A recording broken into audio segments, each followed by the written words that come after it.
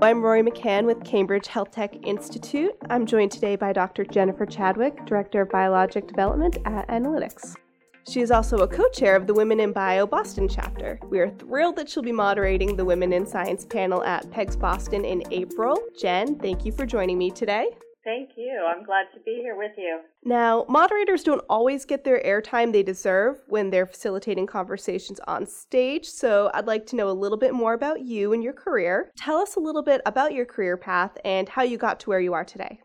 Happy to. I appreciate the opportunity to speak. You are right that when you're a moderator, the session is about the panelists. So it's kind of fun to have a chance to talk here from my own perspective. I took a very interesting path when I tell people about it. That's the response I get. As you said, I'm currently Director of Biologic Development at Bioanalytics, which is a fairly early stage company here in Cambridge in the bioanalysis space, basically looking at development of biologics in partnership with innovator companies for late-stage development. And I've taken on more of a business role in this position. But prior to coming here, I was a professor of pharmaceutical chemistry at the University of Kansas. And that was actually a very unique department that, from its inception, was focused on alignment with the biopharma industry. And so most faculty spent about half of their time working with industry partners and building relationships that were around problems and working in research related to development of the industry. And I really enjoyed that process. Because of that sort of steeping in the culture, I engaged with a lot of different partners in the biotech space, both large pharma and fairly early stage companies, consulting and collaborating. And I enjoyed that very much. And then through the course of my career, my lab made a very interesting new discovery of a chemical reaction between a peptide, which was very small, 3 amino acids, and a transition metal. And our team worked to understand the fundamentals of the chemical reaction and the basics of that complex that was formed. And in part, that drove me into the commercialization space and the entrepreneurial aspects of research and research translation. And I co-founded a company that was based in Kansas to commercialize the technology and served as the chief science officer for that company. And in that, I was involved with the early stage program planning and really enjoyed that environment. I got to interact with a whole host of extremely talented and accomplished consultants and advisors, board members, and even legal counsel. And that encouraged me in terms of understanding where I wanted to take my career. I had very much enjoyed the academic pursuits, and being in that department was an exceptional opportunity and learning experience, and I value it highly. But what I realized through that set of experiences with the company was that I was very interested in commercialization and wanted to move in that direction for the future of my career. So I started looking for new opportunities to be able to do that. And in that process, I think it was critical to sort of self-evaluate what I needed to learn and what would be an important step in taking my career forward. And I came to two realizations. One is that my background, although I ran and operated my own lab and was an officer in a startup company, I had a great deal to learn about the business structure. And so I wanted to be in a place where I could engage with a team of accomplished and successful business people like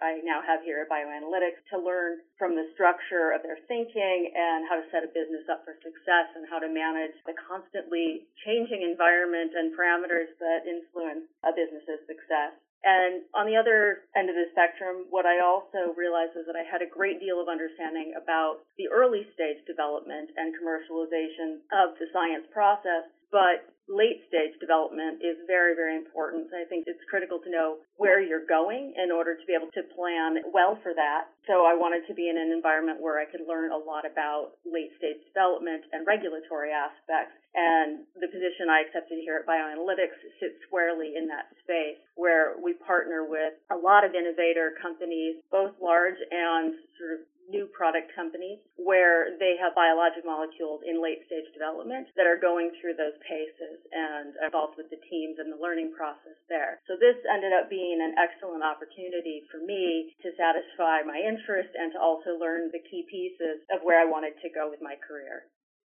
Now, I'm just curious, how was that initial transition from academia to industry? It sounds like you were very proactive with preparing yourself, but were there any other maybe external challenges? Just what was that process like? Making a big transition like I did, I think it's very difficult to, ahead of time, know all the challenges and pieces that will come into play. But there are certain things that I think you just take time to think through and utilize your resources. And so I was fortunate. A lot of the people I had met over the course of my career had become mentors to me, and oftentimes the line between friend and mentor is a bit blurry. And so I talked to those people. I got their perspectives on my set of skills, what the challenges might be for me going forward, how I could utilize the assets that I'd already developed in that way, and how to think about what it would take to move into such a different space. And that was all very helpful preparation. On the practical side, there were personal differences as well. And for example, I had lived in the Midwest for the majority of my adulthood and traveled a lot to Boston, of course, San Francisco, places like that. So I had a lot of connectivity and familiarity with the places that are really the hubs of biotech, but it's different to move and live somewhere. So I would say the first year of moving was all a transition, just from the simple things of figuring out your daily life to really understanding the parameters of the job that I had taken on and being able to do it the level of excellence that I would like to, and to learn and really become confident and competent in those new responsibilities. Well, you've clearly carved out a great space for yourself, both career-wise and also in the Northeast, because you're also active in the Boston chapter of Women in Bio. And how did you get involved with that? Like I said, I really focused on sort of the transition with my job the first year. And so a little over a year ago, I started looking at what all Boston, Cambridge have to offer. There's so much going on here. It's just a vibrant environment of entrepreneurs and scientists in the biotech space. And also there are a great number of groups that are out there for biotech and in particular for women. And so I was really looking to make some good connections, to build some strong relationships here with other, in particular, women in the field, to be able to get involved in the broader community and build that basis for really being able to have an impact. I think that being part of a strong, connected network is essential for being able to accomplish, larger goals than just for yourself. And so that's what drove me to start looking. I went to an event at Women in Bio that was a very interactive event, and that's actually one of the reasons why I chose to go to it. And the event itself was really interesting, and I think the content was excellent, but even more, I very much enjoyed the interactions that I had and their energy and excitement for doing good things for women in this area and promoting career development and having an impact by women on the industry really spoke to me, and so I started to get involved. Now, I know you mentioned before having a lot of role models during your early career and transitioning career. Is there a piece of advice that really sticks out to you, looking back, that really kind of helped you over the years? Do you have any advice that you followed that you think is really valuable that you would want to pass on to other women in science? Definitely. It's funny, I ran a panel last night for Women in Bio, which was 4 exceptional executives in this area who spoke about a topic we call Lift as You Climb, which is advancing not only yourself but others as you move forward, and the synergy of doing that. And there are a lot of lessons, I think, that could be described or, sort of advocated for. But I think one that really resonated with me that came out from a number of the panelists last night, including Aoife Brennan, who is the CEO of Synlogic here. It's a fairly early stage microbiome company. And she really spoke about authenticity and the importance of being true to yourself, being genuine, making your own decisions and having that confidence to do so. And she was certainly supported by the other speakers on that panel. And I think that was an excellent reminder to me, and I will put that out. I think it's the primary thing I think is important, that you really have to trust yourself and know that you're unique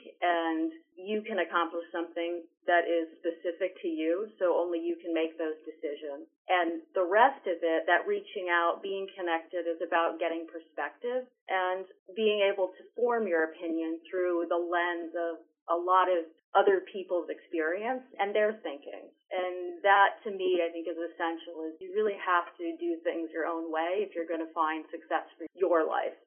That is really great advice. Why do you feel it's important for women in leadership to have their own platform at an industry meeting like PEGS? I was always one of these women who pretty much stayed away from women's groups prior to moving to Boston.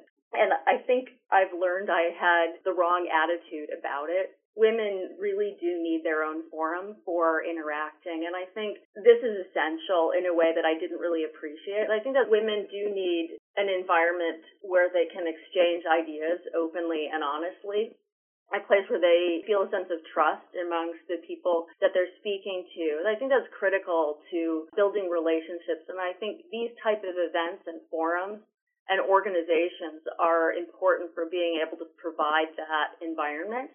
Look, we all need input and perspective in order to grow and mature as people, as professionals. I think predominantly at especially the more senior levels, management levels and executive levels, there is a much higher percentage of men in the industry. And they have that opportunity there in the workplace to find people that are compatible, good fit with them, have a natural mentoring relationship and exchange those ideas. And I think women, often being a minority, really don't have that built in. And so these groups are an excellent way for women to find each other, be able to develop those relationships and support each other as they move through their careers. Because as I said, we really all need input in order to grow.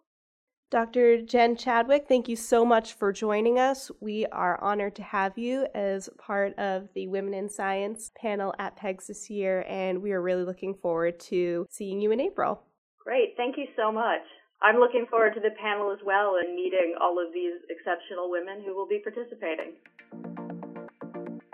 You can learn more from Jen and the plenary panel at PEGS Boston on Wednesday morning on April 10th at 7:25. Stay on for the speed networking session in the exhibit hall at 10:15. You can check out www.pegsummit.com. That's PEGSUMMIT.com for more information. And the free exhibit hall pass is available in March. We hope you'll join us in Boston.